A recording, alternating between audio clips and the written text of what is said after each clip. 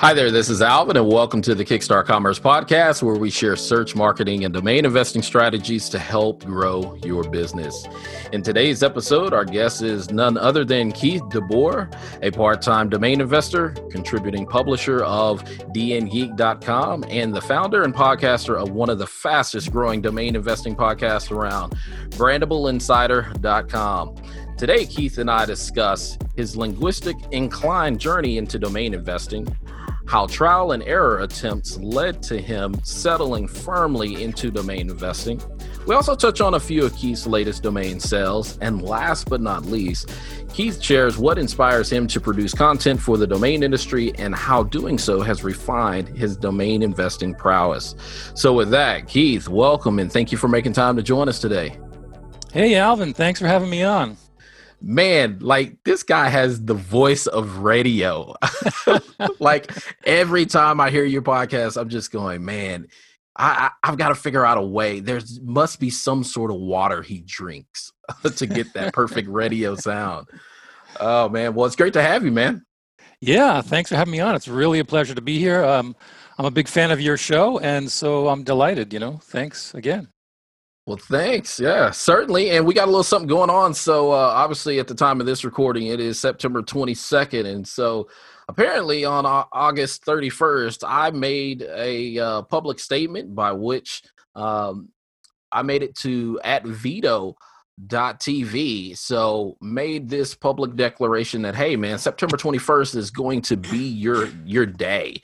And so I did that. And lo and behold, the morning of September 21st, which was yesterday at the time of this recording, came along and I sent a tweet out, or rather I scheduled that tweet on August 31st. It went out September 21st. 2 hours later, Vito touched base with me, and guess what? He sold a $2,500 .org domain. So congrats to Vito, who is now considering me, which is kind of weird, his domain psychic. And if you think that's weird, then things keep continuing on with our previous guest, Bar Fronic, and he basically alluded to even today on September the 22nd that he had a sale, 5-figure sales since the time that we recorded and released his podcast. So now Keith is up. So yeah. We hope that this continues. Keith is like, bring it on. Bring it on. You have. Awesome. And now everybody is trying to get on the show in hopes of sales consistency. So to kick things off, Keith, man, let's briefly share at a high level with our listeners a bit about yourself, who you are, your personal and professional background. Yeah. Well, I'm a part-time domain investor, as you mentioned in the intro. And I got started about 6 years ago in domaining, started out kind of slow. I first heard about the domain industry when I stumbled upon a YouTube video by Morgan Linton. He had a power domaining course. It's still actually on YouTube. It's a little dated. As you can imagine, he made it quite, years before I even saw it 6 years ago. So some of the information is a little dated, but that's how I sort of got into domaining, was through originally viewing his YouTube video. Now, was it kind of one of those, hey, you struck gold the first time around, or did you have some learning bumps and bruises along the way? Oh, I definitely had a lot of learning bumps and bruises, and they continue to this day as I try new things and try to optimize my portfolio and try to, up my game like any competitive, person would, or anyone that wants to, that aspires to have more and more profits and more success. In the case of my domaining career, though, I started out as Morgan recommends on his YouTube video. He recommends web development. And so I got some domain names. There were some cannabis names back in 2014. That's when the cannabis shops were just starting to open in Colorado. And so I got some cannabis directory-oriented domain names, and I built out a couple of websites, directory sites for cannabis shops. And I wrote some blogs, and I got quite a good list of subscribers going, but I was unable to monetize the sites, to create cash flow, even though I used some affiliate links and things like that. And I'm not a web developer. I had to learn WordPress from scratch, and it's just not my thing. And so eventually I sold the websites on Flippa, but I only sold them for maybe $500 or something. And that just nowhere near compensated me for the, tens and tens and dozens of hours of work and time that I put into those projects. So I abandoned that angle. so so then let me ask you this about that. So then why do you think that those sites weren't as successful in terms of profitability? Like, were you too early, or what do you think, contributed to that? No, I think there was interest. People wanted to sign up and get the latest news and find out when the latest places in Colorado and then subsequently other states were opening their stores and stuff. But I think it was just my lack of knowledge about how to develop a website and monetize it. That's a really complicated, thing that unless you have a background in that area, I wouldn't recommend personally going the web development route unless it's something you've already studied and had experience with. Gotcha. And so then so why cannabis out of all things?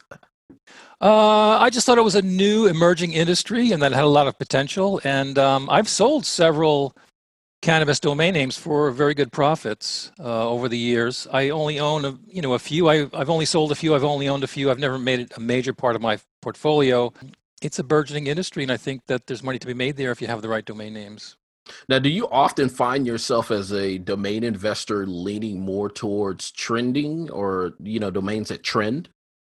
I do. I find that brandable domain sales in the range where I live, where I make my living, where I work and grind, is in that $2,000 to $10,000 range. Even I would say really even the $2,000 to $5,000 range more than anything. I don't have that many sales between 5 and 10, but I have sales every month, just about every week in the 2 to 5 range. And in that area, it is very trendy. Those sort of business owners, some of them are startup companies and they may have some substantial capital. A lot of them are just mom and pop sort of businesses where someone is just in their den, their office, in their garage, their basement, and they've got an idea for a mail order company or an app or some service or something, and they're going to start out locally and then they hope to expand and raise money later. And those kind of buyers are not that sophisticated. They're aware, they know the tech industry in general, and so they're aware of the trends within their industry. And so that's sort of what they rely on. They don't go deep into, they don't go to a branding agency and spend $20,000 trying to come up with the perfect brand for their product or service. They just sort of have a flavor, an idea of what's trending in their niche industry, in the Silicon Valley, realm, and they just flow with that. And in that realm, there are these trends, and some of them have a lifespan of 2, 3, 4, 5, 6 years, and others are, very niche and more temporal, and they may only last 6 or 12 months. So it's a bit of a dance. I mean, there are a lot of domain names that are totally solid that you can own for 10 years, and they're solid and they're going to turn profits.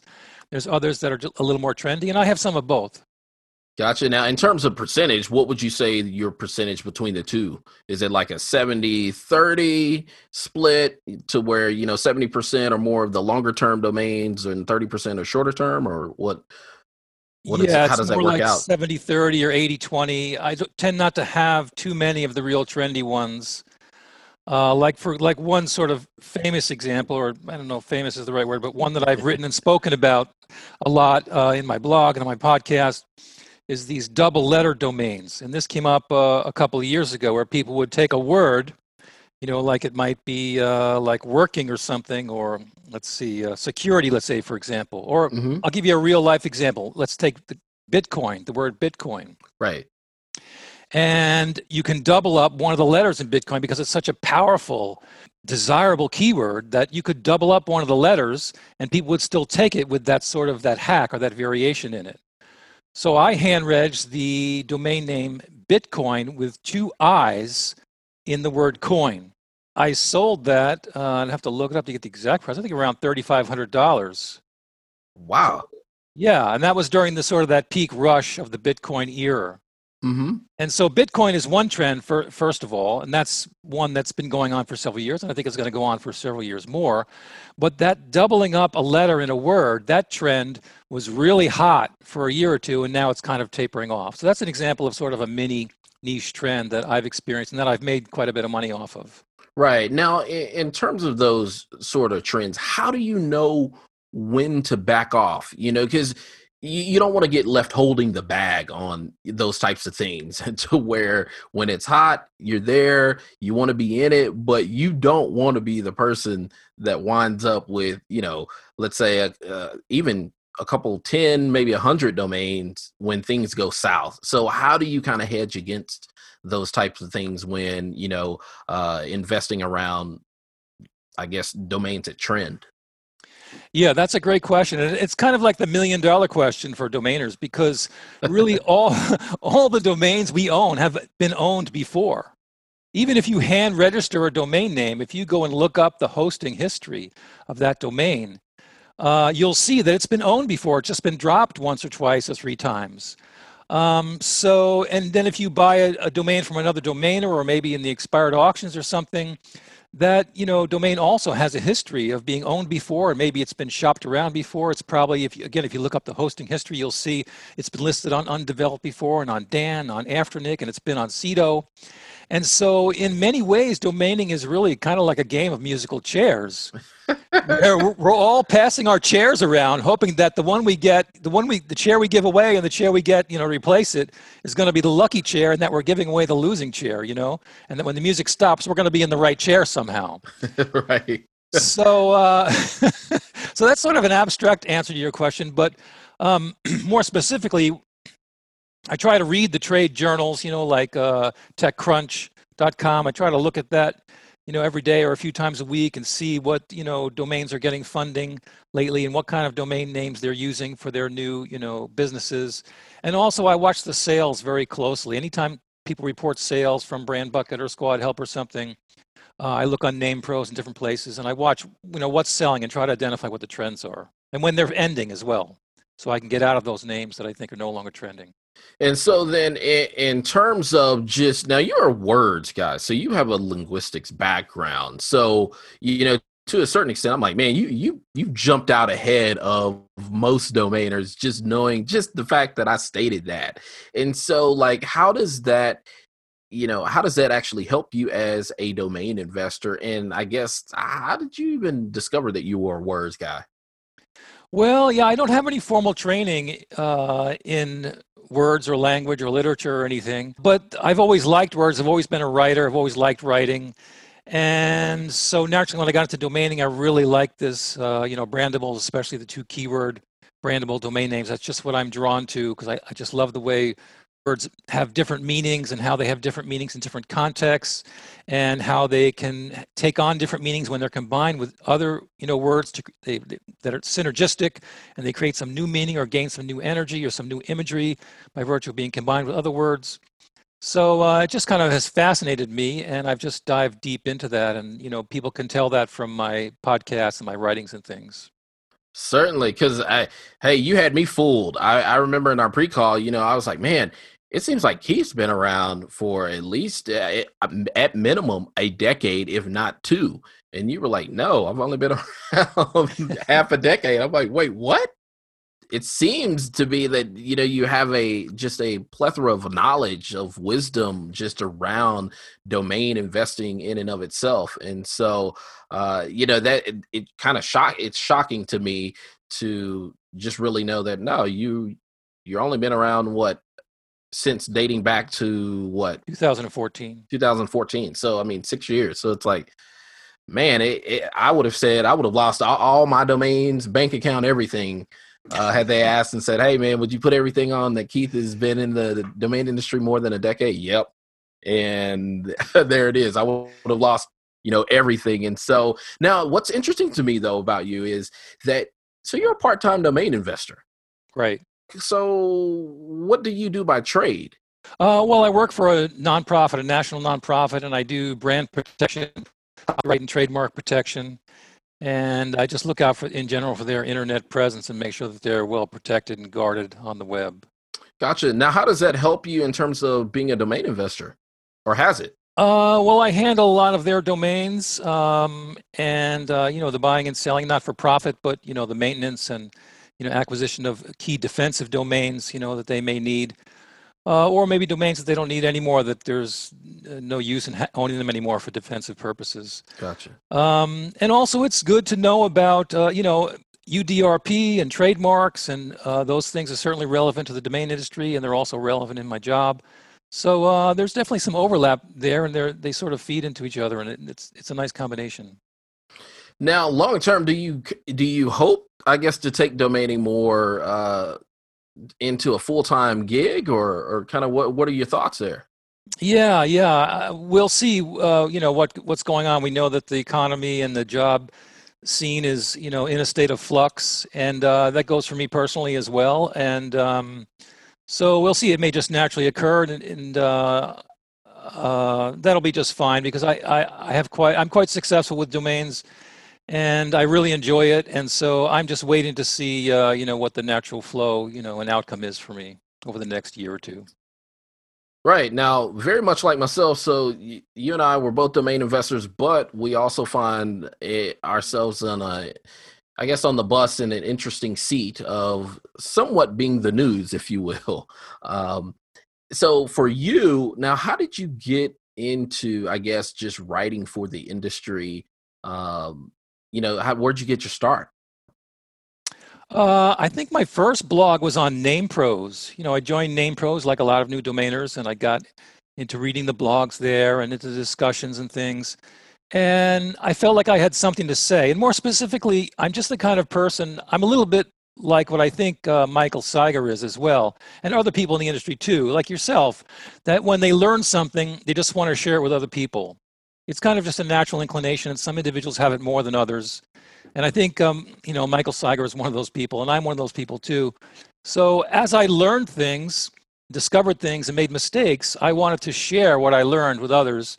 And so I posted a couple of blogs on NamePros, and then it's kind of grew from there. And then how did you get over to dngeek.com? Well, DN Geek, is really the only brandable, dedicated, the only blog dedicated solely to brandables. And so I was attracted to it right away for that reason. I thought there's some great information there. Doran Vermont is the founder and the main contributor there. And I was writing things in the comments, and I was putting some lists in and some insights. And Doran was so impressed with my comments. He said, "Hey, you should, come and be a guest writer here at the website with us." And so I said, "Okay, sure, let's do it." And how long ago was that? That was in 2016, I think. So you enter in 2014, and then basically in a matter of 2 years, let's say, you were already writing or contributing to the industry at a macro level. Yeah, I think it was actually maybe even in 2015 that I started with NamePros, and maybe late 15 with DN Geek. I'd have to check to be sure, but it was pretty quick. Yeah, I probably was giving advice before I even should have been. I needed more experience. Oh, that is awesome.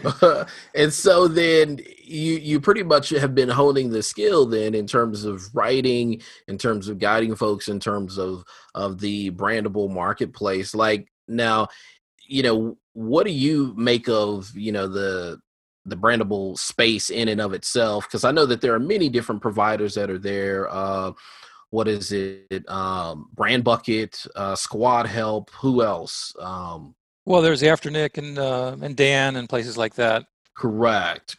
Now, in terms of all of And these BrandPaw. places, how do you differentiate all the different platforms in terms of brandable? Of if you're speaking to a new investor and they're looking and they're going, man, it just seems like I'm overloaded. Maybe I'll just throw all of my domains out there, or maybe, hey, I'll go over to this one specific domain in this case. Like, what would be your advice there to differentiate as well as to gain clarity about the domain brandable domain marketplaces space? Well, this is a topic of in the past. I've seen a lot of threads on NamePros. I mean, it's very controversial with a lot of domainers about whether they should put their domains on a place like Squad Help or Brand Bucket or BrandPaw, or whether they should put them on Dan or Afternic or have FD landing pages and save themselves some money on commissions. Right. And the commissions vary a lot. Like FD doesn't take a commission; they just charge a monthly subscription. And then it ranges from there to places like BrandBucket and Squad Help that charge 30% commission. And then in between, you've got Afternic at 20% and Cito's somewhere around the same place and so on like that. So there's a lot of choices. And you can certainly, and BrandBucket and Squad Help are the two most expensive ones. And that's where I have the majority of my listings. And that's a little bit controversial with some domainers. I mean, not where I put my domains, but where they put theirs. He's like Dukes up. yeah. There's sometimes a lot of tension on that topic on NamePros. But I just find that for brandable domain names in this $2,000 to $5,000 range that are not going to get type-in traffic, they're better off. They sell better. And for higher prices on places like Squad Help and BrandBucket, and particularly in the case of higher prices on BrandBucket. So I find it's worth paying the extra 10% on BrandBucket specifically for me because they get a higher price and they get more sales than if I listed them on Afternic or on Dan. And Squad Help also has a good sell-through rate. Their prices tend to be a little bit lower than BrandBucket, but they have a really good sell-through rate there and they have a good platform. And so I utilize both those platforms. I have substantial portfolios on both. I tend to favor BrandBucket a little bit myself because I have a history there and I just like their platform. Anyway, that's how I think of it and how I manage my portfolio. But I know that everyone has to go with what they think is best for them and their situation, their domains, and I respect everyone's choice. No, that makes sense. So let me ask you this then. Is there a stepping stone approach in regards to, so I'm thinking of folks that are listening who are brand new to the industry. And, the tendency often is to just run out and start purchasing, whether it's getting into expired domain auctions, whether it's getting into hand registrations or even just closeout auctions. I mean, I rarely see new domain investors do like third-party purchases. That typically you're a few years in. And you got you got your sea legs under you by then because you can understand things. But with those who are starting out, is there a stepping stone approach to be able to judge or qualify the quality of a domain? So for instance, if I'm starting out, is it better to say, hey, like it is the case in your first year, the domains that you choose, depending on the quality, you may want to try to list those maybe at Dan first. And then if you see a little success there, then it's likely there could be a correlation that, hey, those may do well over at BrandBucket.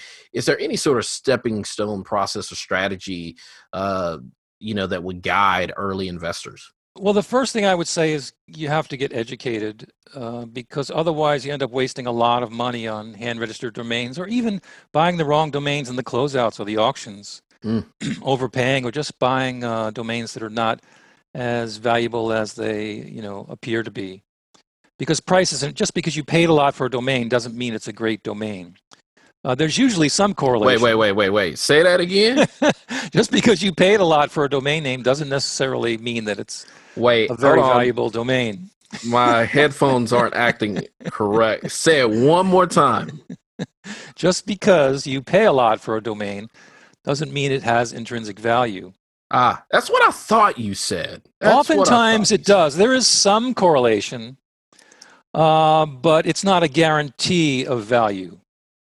Gotcha. And especially in terms of degree of value. Certainly if you buy a 4-letter domain for $500, that's going to be more valuable than an $8 or $10 hand-registered domain, just by default. But at the same time, there are many variations in qualities in a 4-letter domain, and you might have the wrong letters or something, or have it in the wrong extension. And you might overpay, and you might think you have something very valuable when in fact you might not even be able to recapture the investment that you made, especially after you have to put it back on a marketplace and pay a 20% commission to sell it on Namejet or something like that. So it's a bit of a dance and a balance, and the main thing that you need is you need to be educated. You need to educate yourself so that you know basic valuations for what domains are worth owning and buying and what domains have a likely chance of being sold to an end user in a reasonable amount of time. So then, in terms of when you started out, now did you start out with hand registration, closeout, or expired domain auctions? I did a little bit of everything, but primarily hand registration. Gotcha. And then in terms of today, is that where you would say you spend most of your time or percentage of your purchases still doing hand reg or not really? Not really. In the last year or so, I've pretty much stopped hand registering domains because it's become really time consuming. There are still some diamonds in the rough here and there, but it takes hours, to find them. I would have to look through thousands and thousands of domains just to find, a few that I thought were worth registering. One good thing is that Brand Bucket that's developed in recent year or two is that Brand Bucket, and I think Squad Help also, has an option where you can propose domains to them. You can submit domains for review. You have to pay $1, but they can be reviewed, and they can be domains that you don't yet own. You're thinking of hand registering. And that can save you some money. When I first started, I registered hundreds, even thousands of domain names, hand registered them. And the general acceptance rate is only, well, then it was only about 8 or 10%. Now I think Brand Bucket accepts about 20%. So I had to spend a lot of money, which, I'm pretty resourceful guy, so I was able to liquidate those domains, the ones that were rejected, for some of or all of what I paid for them in hand registration on NamePros through various means. That's that's hard to do, and you can lose a lot of money hand registering domains that are not valued by Squad Help or Brand Bucket and can't get listed any place, and then you can put them on Afternic and they don't get any traffic and no sales, and then it comes renewal time and you're wondering, oh, should I renew them? And maybe you even renew them and dig a deeper hole for yourself. It can be difficult. When digging a hole, put the shovel down. Turn auto renew off and let it stay off, and don't go manually renew it. Interesting. So then, now when you were hand registering, were you paying full price? Because there's been a lot of talk around, so for some of the newer domain investors, obviously the thing they hear is, oh, hand reg, they'll come in, and if they don't have something like the domain discount club that will reduce the price, they're paying full price sometimes for 20, 30, 40 names at a time without some sort of discount club. But then I guess, like for you, were you using like promo codes, discount club, or anything to reduce that price, or were you paying full price? A little bit of both. Coupons were very popular in those days. Maybe they still are, but I don't. Man, I know there's a coupon thread in NamePros. Yeah. So wish they'd come back. I think, GoDaddy kind of closed the door on those. But at that time, if you were kind of crafty and, people were sharing coupon codes and opening multiple accounts, and it was all kinds of different ways that, and I hand registered a lot of domains for $1, $2, $3, dollars at that time. Some I paid full price for, but a lot of them were less than that. There's also something else that I used to use for a while, and that is these discount organizations like Ebates and these rebate websites. And I don't know if these are still in effect either. That window may have also closed, but for a few years, GoDaddy would give rebates on domain names that were purchased, registered, and sometimes even renewed, sometimes even bought in the closeouts or auctions. You would get a rebate on those purchases. So people can check that out. I'm not up to date on that industry, but for some time there was options to get rebates on GoDaddy services and products, including domains. So you can check that out. And there's a lot of rebate sites out there. There's 5 or 10 of them probably. So check them all out and see what's available. Awesome. So in terms of your portfolio now, are you more of a .com guy? I mean, do you get into any of the other extensions, or are you strictly or mostly .com? Yeah, I would say 90% of my portfolio is .com, maybe even 95%. So no .vcs, .ggs, .cc's, .xyz's. I'd like to, I have FOMO for those. 'Cause a lot of my buddies, are grabbing really great, strong keywords in those alternative extensions or repurposed extensions, those country code extensions. And yeah, some of them are making money too. But it's a lot of work, because usually when they have those sales, those $1 specials and stuff on those alternative extensions, people will register hundreds of them in really strong keywords only. And then they'll only renew about 5 or 10% of them. Most, 90, 95% of them, they will let expire at the end of the year. But during that first year, they'll price them maybe at $500 or $1,000. And during that first year, they'll sell 5 or 10 or 20 or 30 of them, depending on how many they've purchased originally. And so it's a game, that you can play, but it's very time consuming. And I already have a very large portfolio of .coms, and I just don't have the time to sort of, practice that sort of art of moving the walnut shells around for a year, Exactly. Well, and that's the thing that I begin to think through a little bit and say, man, it takes a lot of skill to be able to look through whether it's, combinations of words or it's, words in singular, form or single words, or one word .coms or whatever the extension may be. But it seems to be, I'm like, man, that is a skill set in and of itself, because if I'm starting today, I'm going, man, I guess, do I use Google's, most search keywords, or what am I using to figure out, oh yeah, I'm going to take these 25 keywords, throw it against some extensions, and whatever comes back, then use a coupon code, register those, make sure I turn auto renew off on everything, set everything to $250 to $700, and hope for the best. Likely is the case. I mean, I'll probably, let's say I spend $300 doing that, but sell 2. It's like, well, you broke it even and you gotten over just a little bit more. I'm like, man, but that seems, I don't know if it's worth the squeeze, to say the least. It seems like you're putting in a lot of work, but I can also see that if you refine that skill over time, like anything else, it's a muscle that the more you use it, you get more efficient in terms of being able to do it and do it pretty quick. Yeah.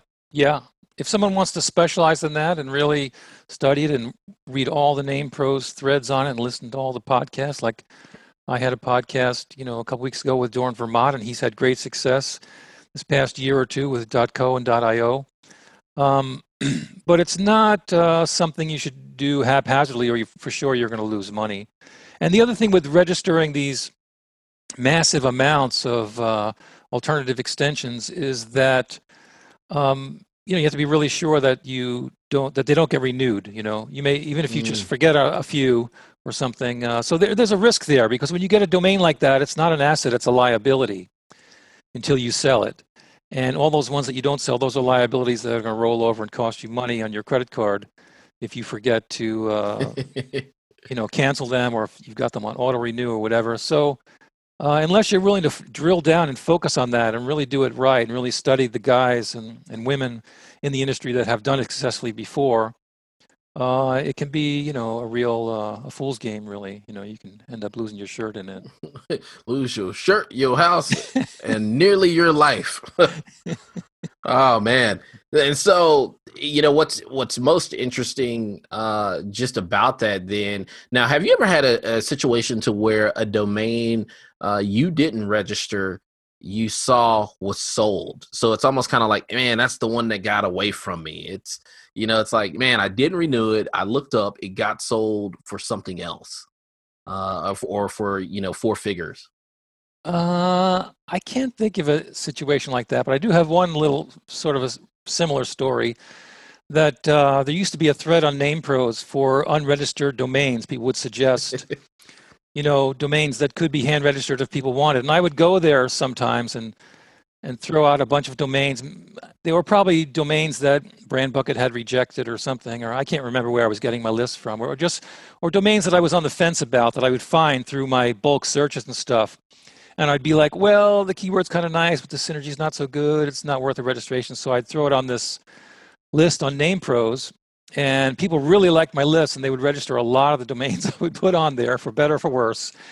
And one time I put on there the domain Silent Dove. And as soon as I put it on there, immediately it was registered.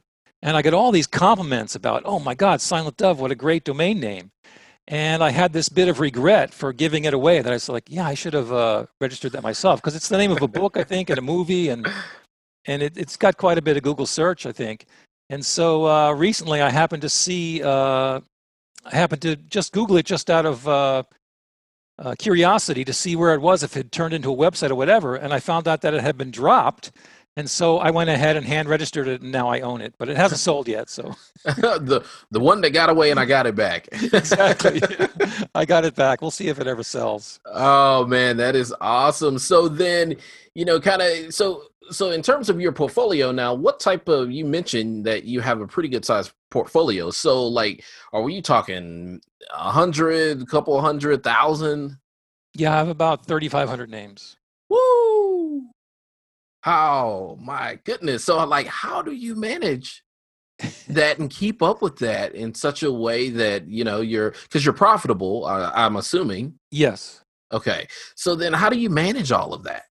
Yeah, profitability is not a problem. I've been able to scale efficiently. Every year I liquidate between 5 or even sometimes 10% of my portfolio.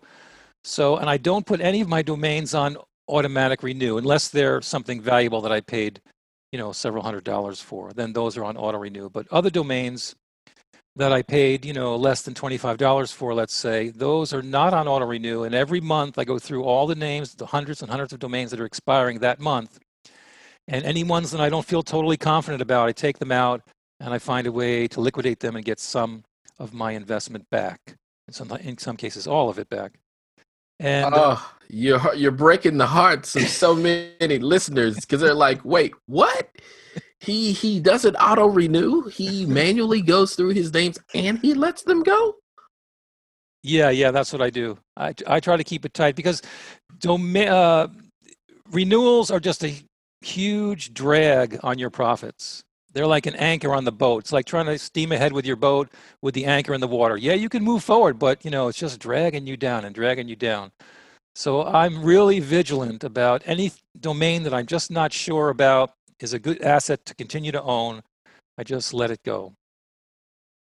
I hear so many cries out there amongst the listeners and domain investors. In that way, at least I hope, my goal is that I'm continually refining and upgrading my portfolio because I'm always adding to my portfolio. I buy, a couple names every day.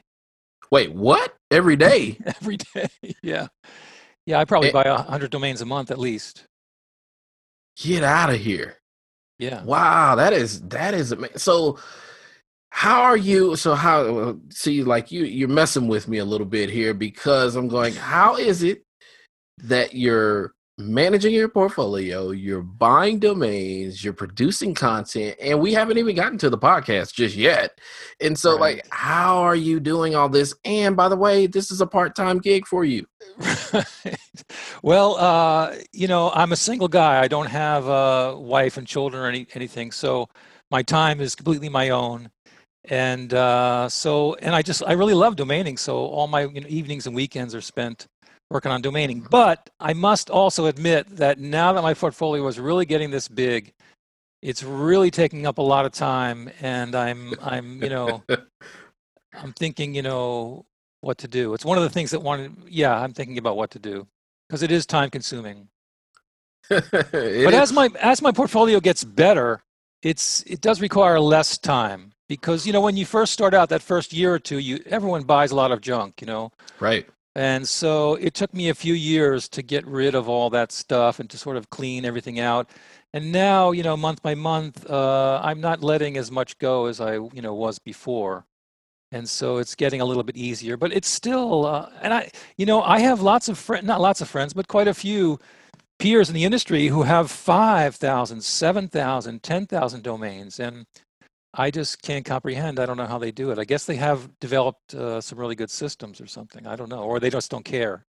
Right. Well, and I look at it and I go, you have to have sales to be able to get into that level.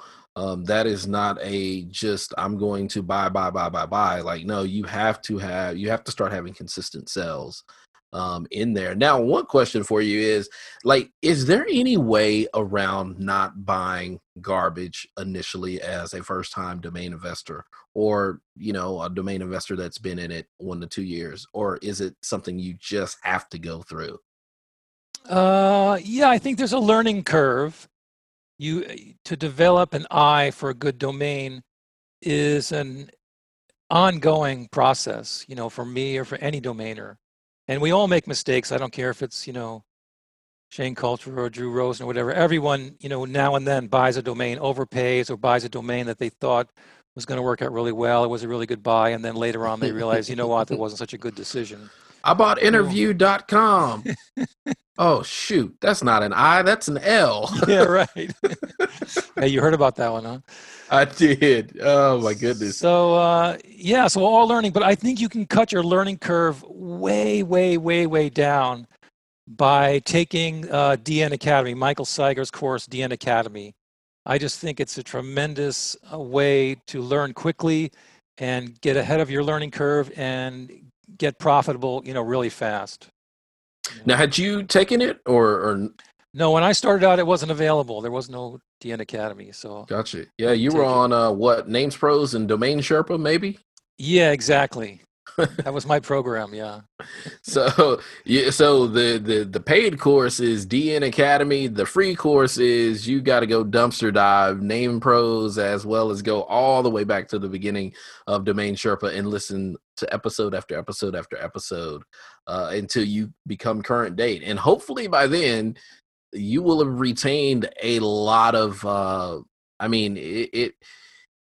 it's crazy the amount of information, and you're right, that I think about that wasn't available, some 6 years ago, some 5 years ago, that's available now, that I think through and go, man, if this had been available, years ago when I first started, it would have definitely cut my learning curve, like you said, down. If not in half, it would have been a smaller runway of going down and getting all the bruises and bumps and cuts and t-shirts and hats and keychains. It's like, no. So that's interesting. So then in terms of kind of changing speed here, so obviously you're producing content for DN Geek and have been for some time. Several years, yeah. What, I guess, led you to really kind of step out on the waters of podcasting? Like, what really got you going on it? Well, it's a funny story, because I did a weekly blog at DN Geek for, a few years, I think 3 or 4 years. I'm not sure the exact amount of time, but it was some number of years, and I started feeling overwhelmed with my size of my portfolio and things going on in my personal life and different things.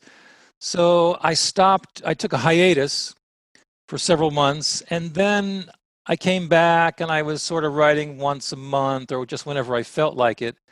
And then on one of the early domain socials with Mike Seiger, he said to me, Keith, when are you going to start doing your, blog again regularly? He said, your blog was so great and everyone enjoyed it and it's really good. And why aren't you blogging, every week? And so I was like, maybe I should start blogging again, but I don't have the time. What can I do? And I thought, I'll start a podcast, because instead of taking 2 hours to write a blog, I'll just take 10 minutes to record a podcast. Well, that was a big mistake. How so? Because as you well know, being a podcaster yourself, it doesn't take 10 minutes. It might take 10 minutes to record it, but you've got research to do and preparation, and you've got to get a host and a place to put the podcast up, and you've got to promote it. And, it takes longer than writing a blog post. So a domain investor, podcaster. So like, for a lot of people, it really is the tech to do something like this. How did you overcome that barrier? Or, do you find it appears that you don't find tech that scary, so you're able just to kind of hop in and get started. So, like, how did you overcome, I guess, those early hurdles to getting into podcasting? Well, I live in the Midwest in a small town, and we have a community radio station. It's actually defunct now. But for years, we had a community radio station, and I had a show on there, a music show. So I was an amateur disc jockey. So I had some familiarity with, the soundboard and the microphone, and also that, I developed a little bit of a DJ voice, which I also use in my podcast. Ah. And so, but there was still a lot of new stuff. I had to find out, where do you host your podcast and how do you promote it and how do you interview someone and what's that tech and so on. But I had a pretty good head start on it. So it wasn't that big of a jump for me. And I enjoy it, even though it does take longer than the blog, it's fun and I enjoy it. So that's what keeps me going. And then what inspires your content? The same thing as always as before. I just enjoy sharing what I know and what I've learned.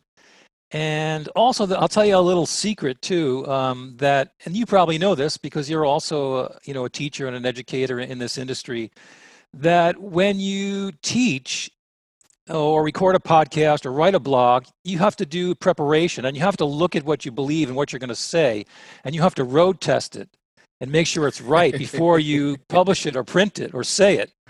And so I would learn stuff in doing that preparation, that research for my blog or doing the preparation for my podcast.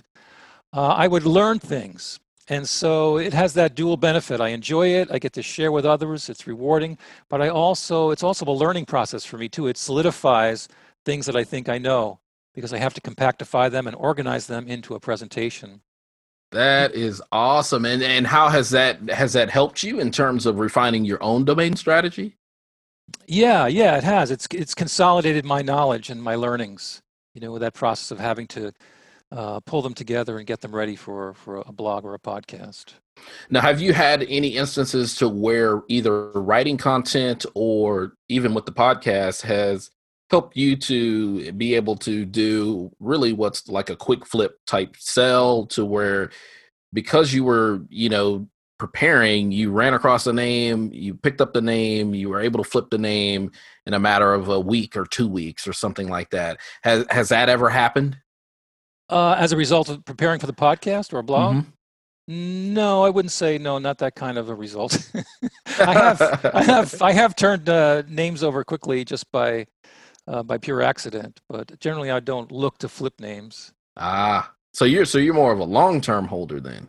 Yeah, I'm sort of a midterm, I would say, holder. I have some domains that are liquid, that I've paid, some number of hundreds of thousands of dollars for, and I'm holding on to those for, for dear life. Then, but most of my domains, my time frame is 1 or 2 years. I buy them with the intention and the hope of selling them in the next 1 or 2 or 3 years. And then what happens, let's say year 2 or 3 rolls around? I guess you cut bait, or?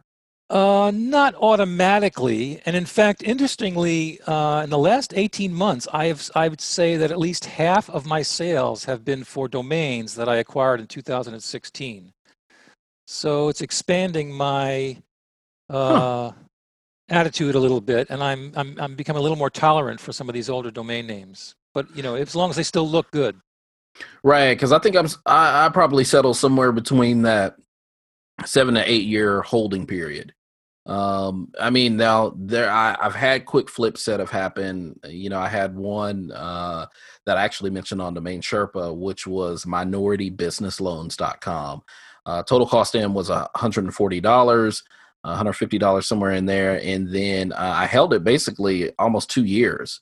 I got it in 2018, sold it just a few months ago in 2020, and basically it went for $9,350, nice. So $9,350, and so it's like you have those moments, but as for me, I don't know about you, those aren't the consistent ones.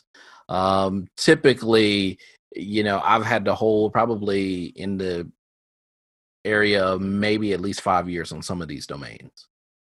Okay. At least for my portfolio. Yeah. And obviously things are a bit different because we have different eyes. Right. And so most of yours then are probably going within that 1 to 2 year period that you're flipping. A lot of them, yeah. Again, my domain names are a little more temporal. They're a little more trendy. So I have to look at them. Like, for example, cloud was a hugely popular keyword, around 2014, 15, maybe even 16. You could just about put any keyword in front of cloud, and it had a really good chance of selling. But now, keywords ending in cloud, they're still, if you have a really good one, it's still definitely valuable, and they do sell, but they're not jumping off the shelves like they were before. So if you have weak keyword cloud, .com, then, or if I have that, then that's a name that I'm going to let go. And so I'm still going through my portfolio, as I mentioned, every year, every month, looking for those weaker domain names that have just, sort of lost momentum and liquidating them. Whereas I think some of the things that you're buying, like a name like you mentioned, this business name, that's sort of not a trendy name. That's sort of just a solid uh, industry-based, economy-based name that's just going to be needed for a long, long time. It's just a matter of waiting for the right buyer to walk up. Right, right. Now, do you do any outbound? I've tried outbound every once in a while, including very recently. But I'm just not very good at it. I've never had a success outbound.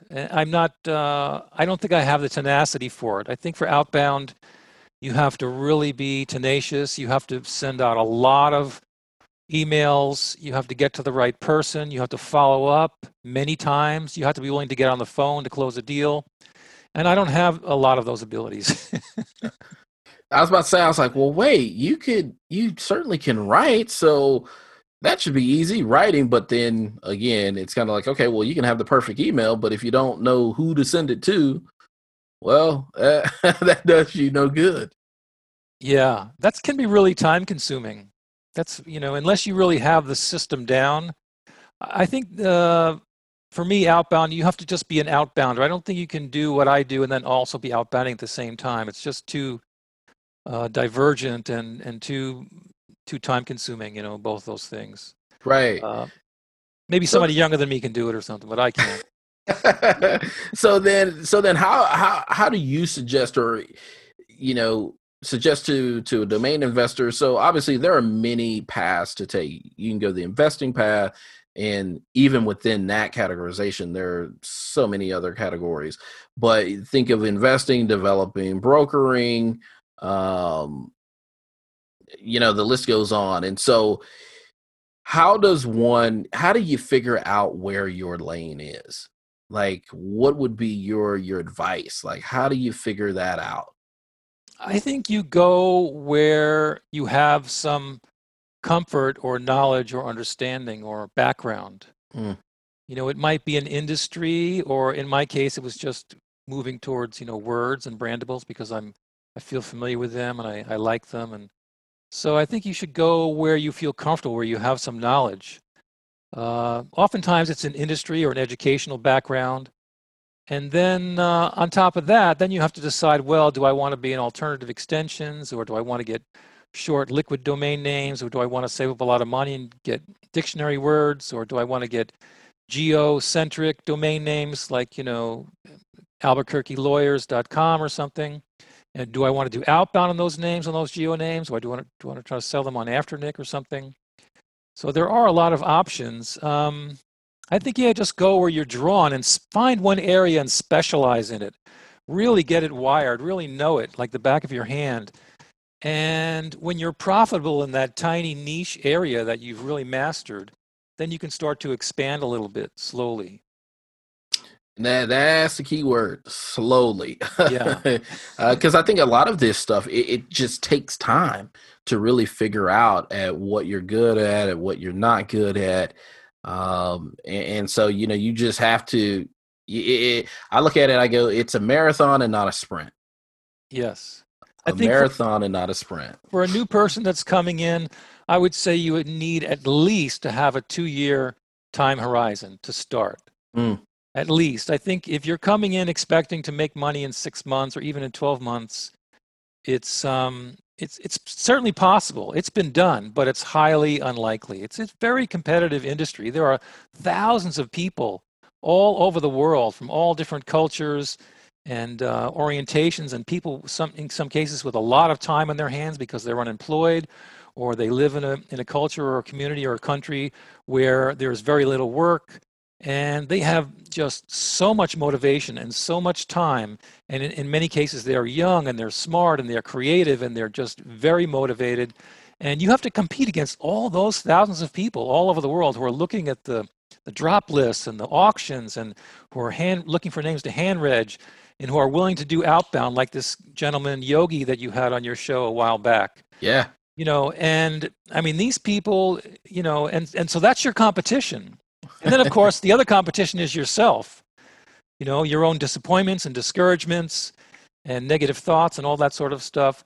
So it's not an easy industry, but there is money to be made if you really like it and you want to work hard and you're creative and willing to learn from your mistakes. And you have a long time horizon of at least 2 years. I think, go ahead and go for it, and welcome to the community. Certainly. So then what's your go-to tool? I have a lot of them, but I would say for someone that's starting out, and for me, my main number one, I would say go-to tool is the brandable marketplaces and what domains they're selling. I always try to find out, if you're a member, if you're a seller at Brand Bucket, then you have access to their private Slack channel, and there the sellers are reporting their Brand Bucket domain sales. And the same for Squad Help. Squad Help has a place on their seller dashboard where you can go and see what domains have sold that week or that month or whatever. And I think that's the most valuable information, because if you own a clothing shop and you want to know, okay, what clothes should I buy to put in my shop?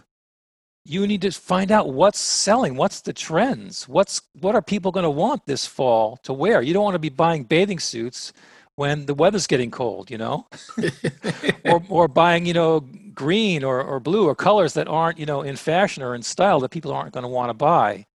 So you need to find out where is the demand, what kind of domain names are in demand, and what's selling. And so that's my really go-to tool, number one tool since the very beginning through today, is any platform that's reporting on their sales. I want to see what the trends are. Awesome. Now, here's a question for you, one that'll probably certainly make you think a little bit. If you had only one person out of the domain industry to sit down and have a conversation with, who would this person be? I would say Drew Rosner. Oh, shucks. I thought you were going to say me. Oh, yeah. No, you'd be second, Alvin. He's like, by the way, I'm talking to you right now. Yeah, I think Drew Rosner is a really fascinating guy. I think he's just a lot of fun. He's kind of offbeat. He has, some wild ideas, but he's also very successful. He thinks outside the box. He's also really smart. He's a good observer, of trends and culture. And he can be a little controversial at times too. And but I just think he'd be a great guy to sit down and have a beer with, or have dinner with, or to get advice from or mentorship from. So I've had some interactions with Drew, online through email and different things, and some of these domain socials and so on like that. But I've never actually met him in person. So Drew, if you're listening, see you at the next NamesCon. Oh, yeah, see you at the next NamesCon. Or, hey, we've all grown accustomed to Zooming. So it's like, hey, get on the next call, get on the next Zoom, make it happen. But I think just getting back to this thing, a lot of times there are these contests, for charities and things. They'll say, donate $10,000 or $20,000 or $100,000 to have lunch with Warren Buffett or whatever. And I think it's just a novelty. I don't think in one lunchtime you can get any really valuable information, right? Long term from a person like that. But so I would recommend to new domainers or domainers that are still, learning and sort of getting their sea legs, that if you can, try to find someone at your level or just above your level of experience and success, and network with them and sort of have a shared mentorship, if you can. And because, he'll experiment with one thing and she'll experiment with another thing. And then you can share what you've learned. You can share your mistakes and your learnings, and share your skills, share your research, and you will progress a lot faster.